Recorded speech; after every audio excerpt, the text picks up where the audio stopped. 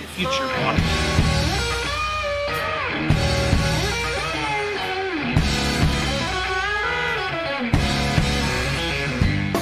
Welcome to Ocean Water. We hope you feel refreshed by the living water of Jesus Christ as we help people receive drinking water from the ocean for free. Thanks for joining us for this weekend's message, and if you enjoy it, please share it with a friend. Drinking water for small, marginalized rural communities in the 108 countries of the world that have direct ocean access, like behind me here in California where I live. Now, this water is given away for free. The annual savings goes back into the community to help people. So we do all of this while starting easy beach churches that revolve mostly around reading the Bible together, eating food together, spending a lot of time together. Now, we'd love for you to be involved. I'd like you to email me at ryan.oceanwater@gmail, because I'd like to send you a free copy of a little book that I wrote called Ride for Water. Story of the time I rode my bicycle for a year from Canada to Colombia, and that bicycle ride became Ocean Water. I'd like to send you to this as a gift for watching today's Beach Talk. I'd love for you to have that. It's a really fun read. Now, in the next 12 months, we'll go to El Salvador, Indonesia, and Bangladesh. Now, we want you to be on one of those trips. You can find out more information on our website. Now, when I teach, I'm pretty straightforward. Now, this is my approach because it's very important that you understand every word of God in the Word of God. I love to laugh and hang out, catch waves, go on trips, ride my motorcycle, and hang out and get coffee with people as much as anybody else. But when I teach the Bible, I accept the responsibility to teach it well, and because this is the most important book in the world. So I want you to come every time you watch a Beach Talk ready to learn, because it's my job as a pastor to help you grow. Because our objective is simple. It's disciples making disciples who plant churches that plant churches. Now, today we're looking at Genesis chapter 6. This is about man's wickedness and a flood that God sent. Now, the wickedness in the days of Noah was unsurpassed. In 1 and 2, it says that there was intermarriage between the sons of God and the daughters of man. Now, it came to pass when man began to multiply on the face of the earth and daughters were born to them, that the sons of God saw the daughters of men, that they were beautiful, and they took wives for themselves, all of whom they chose. Now, when men began to multiply on the face of the earth during these days of rapid population expansion, especially because of long lifespans in the pre-flood world, there was a problem with ungodly intermarriage, just like there is today. Some things haven't changed. Now, the sons of God saw the daughters of men. Many have believed that the sons of God were those from the lines of Seth, and the daughters of men were those from Cain. And this describes an intermarriage between the godly and the ungodly, something God specifically told them not to do in Deuteronomy and again in 1 Corinthians. But this approach leaves many unanswered questions. Why did this make God angry enough to wipe out almost all of the earth's population?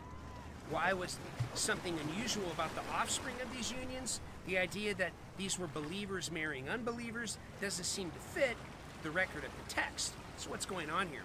Well, the sons of God saw the daughters of men. It's more accurate to see the sons of God as either demons, angels in rebellion against God, or uniquely demon-possessed men, and the daughters of men as human women.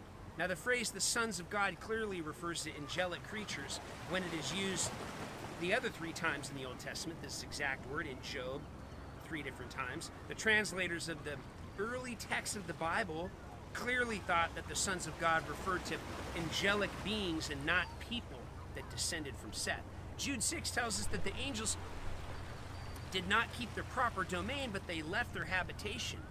Jude 7 tells us that they sinned in a similar manner to these, having given themselves over to sexual immorality and gone after strange flesh. Now, here in Genesis 6, as Sodom and Gomorrah, there are unnatural sexual union. Now, it's useless to speculate on the nature of all this, whether it was brought about by something like demon possession or angelic beings that had power to permanently assume the form of men. It's not revealed, But we should understand that the occult is filled with associations with the demonic, and there are those today who actively pursue such associations. Those are to be avoided. Jude 6 makes it clear that what God did with these wicked angels, they're reserved in everlasting chains under darkness for the judgment on the great day, for they're not keeping their proper place. Their sinful pursuit of freedom has put them in bondage. Now, 1 Peter 3 tells us that Jesus went into the disobedient spirits in their prison and proclaimed his victory on the cross over them. Now, an objection offered to this understanding is found in Matthew 22, where Jesus said angels neither marry or are given in marriage, but Jesus never said angels were sexless, and he also was speaking about faithful angelic beings, that angels were the Son of God, not rebellious ones. Now, from the book of 1st Enoch, which is not inspired scripture, but may still contain some accurate accounts, it says that it came to pass that the children of men had multiplied, that in those days they were born unto them beautiful daughters. And the angels and the children of God saw heaven and lusted after them, and said, Come, let us choose among wives from the children of men and angels. So they took themselves wives, and each chose one for himself, and they began to go into them and have a relationship with them. And they taught them charms and enchantments. They became pregnant, they bore sons, and they bore daughters, and much godlessness arose out of these unions that shouldn't have happened. It says that they took for themselves wives of whom they chose. Now we can deduce, why did Satan send his angels to intermarry either directly with human women? Satan tried to pollute the genetic pool of mankind. Satan tries to corrupt everything in the world. Remember that. It says the Savior could not be born of a demon-possessed mother, so if Satan could succeed in infecting the entire race, the deliverer could not be born. And Satan almost succeeded. The race was so polluted that God found it necessary to start again with Noah and his sons, and to imprison the demons that did this so they could never do it again. Now, verse 3 and 4, God's response to this great wickedness, and the Lord said, My spirit shall not strive with man forever, for he is indeed flesh, and his days will be numbered 120 years. Now, there were giants on the earth in these days, and afterwards the sons of God came to the daughters of men, and they bore children to them. They were the mighty men who were of old, men of renown. My spirit shall not strive with man forever. God did not allow the human race to stay in this rebellious place forever. This means there's a point of no return in our rejection of God. God will not woo us forever. There is a point where he will say, no more. Now, all the more reason for us to say that today is the day we will respond to Jesus instead of waiting for another day. Now, we have no promise God will draw us some other day except for today. So he says your days are going to be 120 years. Now, this is not the outside lifespan of man, but the time left after the flood. The flood happened 120 years after this announcement. Now, giants arose in those days. This refers to the unnatural offspring of the union between the sons of God and the daughters of men, though there were people of unusual size on the earth, both before and after the flood, and also afterward. These ones before the flood were unique because of the demonic element of their parentage.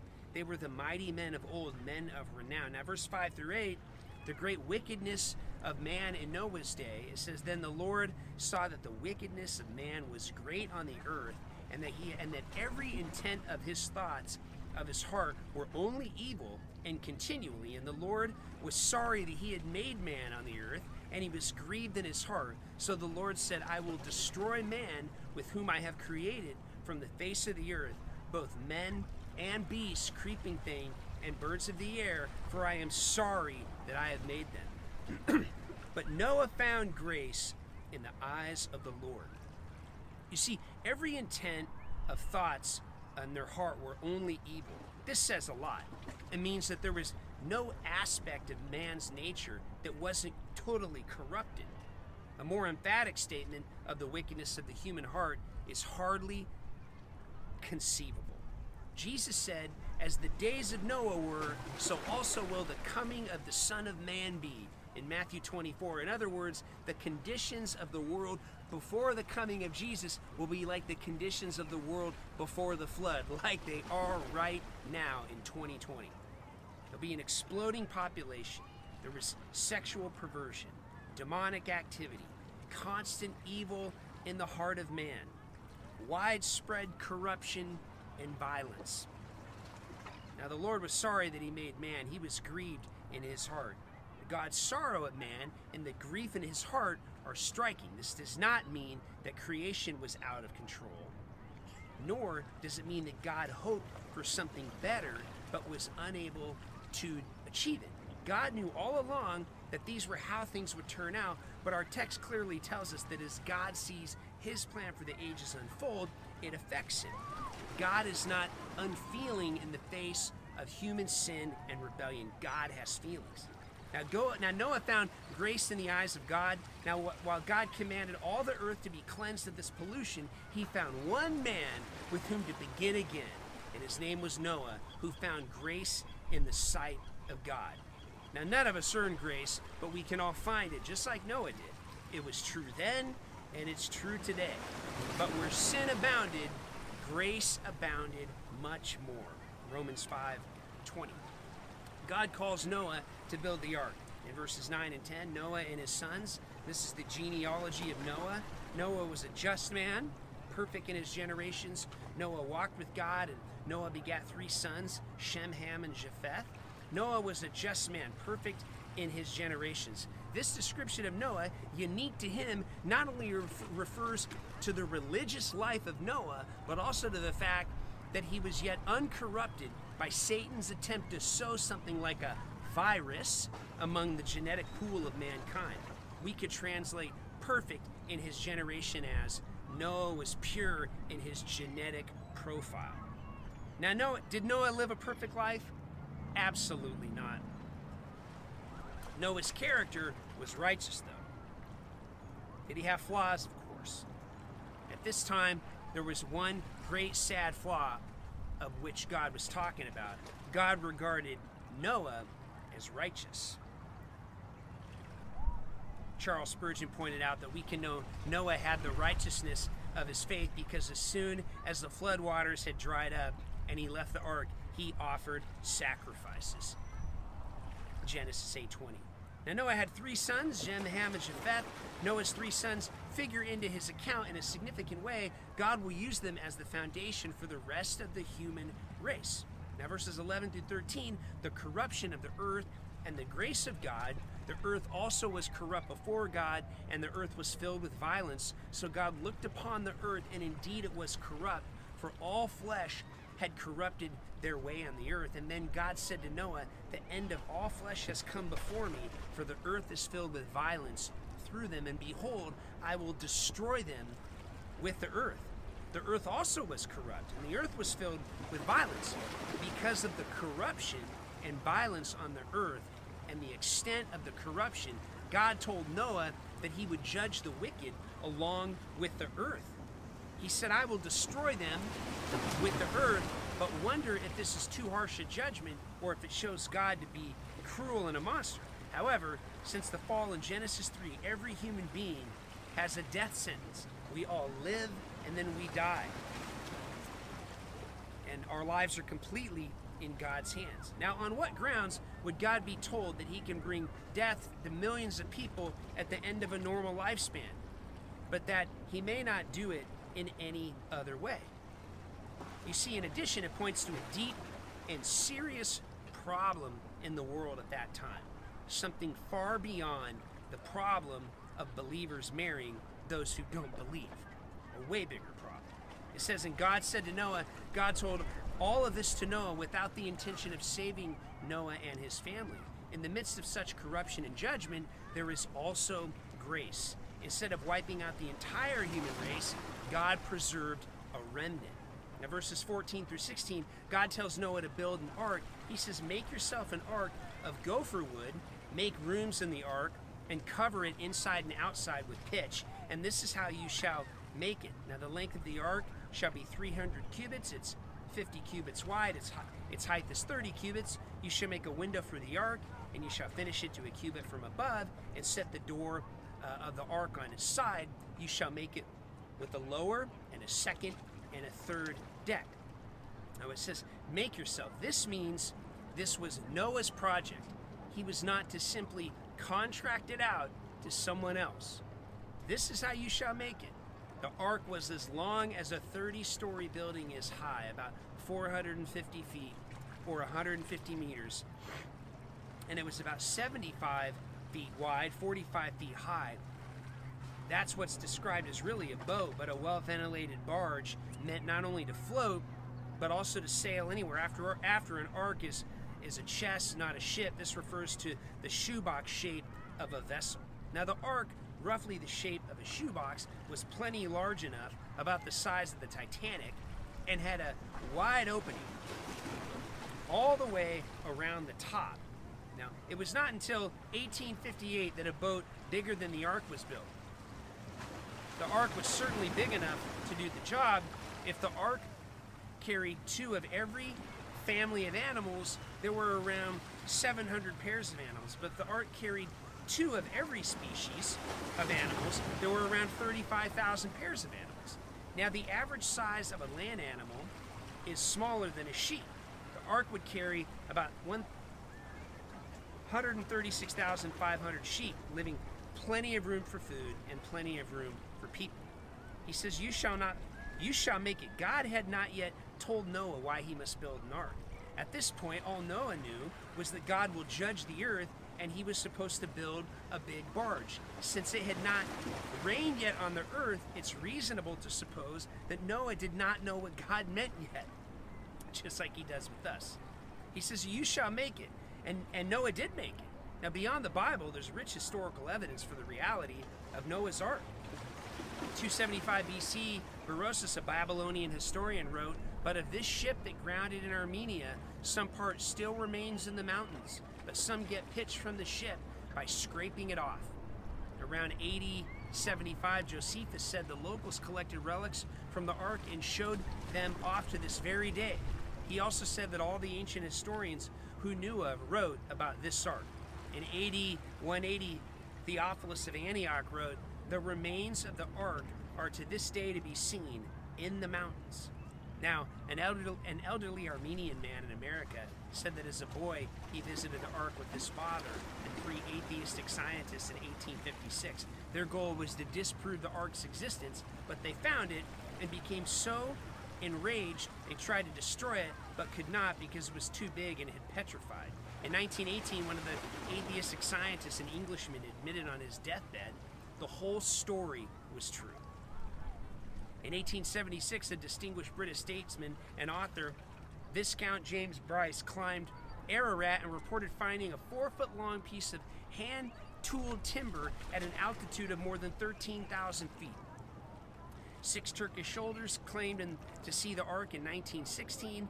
Now, in the elderly part of this century, a Russian advisor named Vladimir Rakovitsky claimed that the discovery of Noah's Ark, he was stationed in southern Russia near the Turkish border and Mount Ararat as he tested a plane, and his co-pilot flew over Ararat and discovered on the edge of a glacier what he described as the boat the size of a battleship. He said it was partially submerged in a lake, and he could see there was an opening for a door nearly 20 feet square, but the door was missing. Ravinsky told his commanding officer, and an expedition was dispatched to find the ark and photograph it. The report was forwarded to the Tsar, who was soon overthrown, and the photos of the report perished. In 1936, a young British archaeologist named Hardwick Knight hiked Ararat and discovered an interlocking hand, tooled timbers at the height of 14,000 feet. And during World War II, there were pilots who saw and photographed something they believed was the ark on Mount Ararat. There have been many more recent attempts to find and document the ark, but they have been hindered by politics and surrounded by controversy. Cover it inside and outside with pitch. Now, the pitch worked to waterproof the wood. God told Noah to cover it with pitch inside and outside, which makes it possible that the ark was preserved for a very long time. It is possible God still had a purpose for the ark. to use it to remind the world of a past judgment shortly before a future judgment, like a rainbow. It was a memorial. 2 Peter relates the future judgment to the judgment of the flood, saying that unbelievers willfully forget the world that then existed perished, being flooded with water. Perhaps before Jesus returns, God will make it even more necessary for people to willfully forget these things. Now, because of this mention of pitch, a petroleum product, in what most people think is the Middle East, it is said that John D. Rockefeller looked for and found oil in that region based on this verse.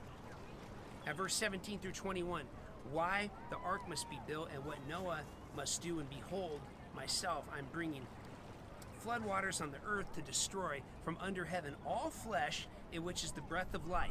Everything that is on the earth shall die, but I will establish my covenant with you, and you shall go into the ark, you and your sons, your wife, and your sons, your wives with you, and every living thing of all flesh you shall bring 2 of every sort into the ark, to keep them alive with you. They shall be male and female, of the birds after their kind, and animals after their kind, and every creeping thing of the earth after its kind. 2 of every kind will come to you, and keep them alive. And you shall take for yourself all the food that is eaten, and you shall gather it for yourself, and it shall be food for you and for them. Now everything on the earth shall die. We can only wonder what Noah felt when he heard this remarkable announcement from God. God called Noah to an essential role in the greatest judgment and greatest salvation the world had seen. He says, but I will establish my covenant with you, and you shall go into the ark. Now, despite the dramatic judgment coming, God will make a covenant with Noah, just like he does with us and his family, and be saved. God will use Noah to save a remnant of each animal so the earth can be populated with people and animals after the flood. He says, take for yourself all the food that is eaten, and you shall gather it to yourself. God also commanded Noah to take all the food he could. There must be a lot of food for Noah and the animals. Now, verse 22 talks about Noah's obedience. Thus Noah did according to all that God had commanded him, and he did it. Thus Noah did. When given this staggering job to do, Noah did it. We didn't hear him complain. We didn't hear him rebelling. He simply did it.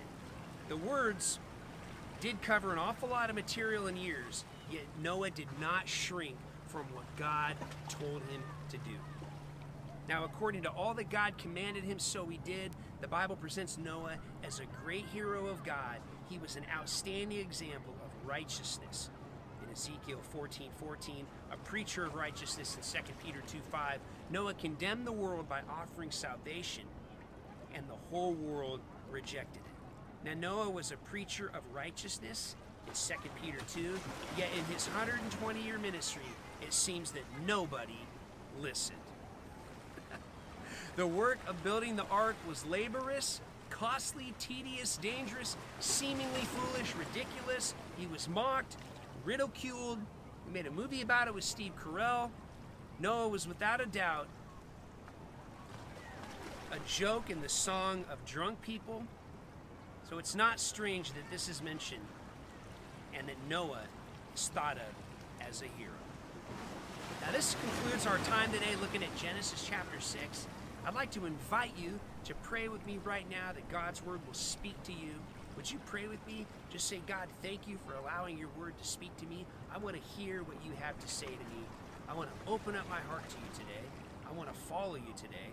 I ask for you to transform my mind so that I can think and act and be a different person. Please forgive me today and fill my heart with your love and your presence. In Jesus' name. You know, I want to thank you so much for responding to the generous amount of love that God shows us by being generous through your worship back to Him. Everything we have in our life comes from God. In every part of your life, I want you to learn how to say, Holy Spirit, what do you want me to do? And then be obedient to whatever God puts on your heart. I'd like you to apply this to the financial part of your life. Just say, hey, God, whatever you want me to do today, I will do it in respond to what he says, you can go do that at oceanwater.com. Have a beautiful day. If you'd like more information about Ocean Water Church, how to join us on an upcoming trip, how to be part of one of our clean water projects, how to financially support our movement, or even information on how you can start an Ocean Water Church yourself, please look us up at oceanwater.com.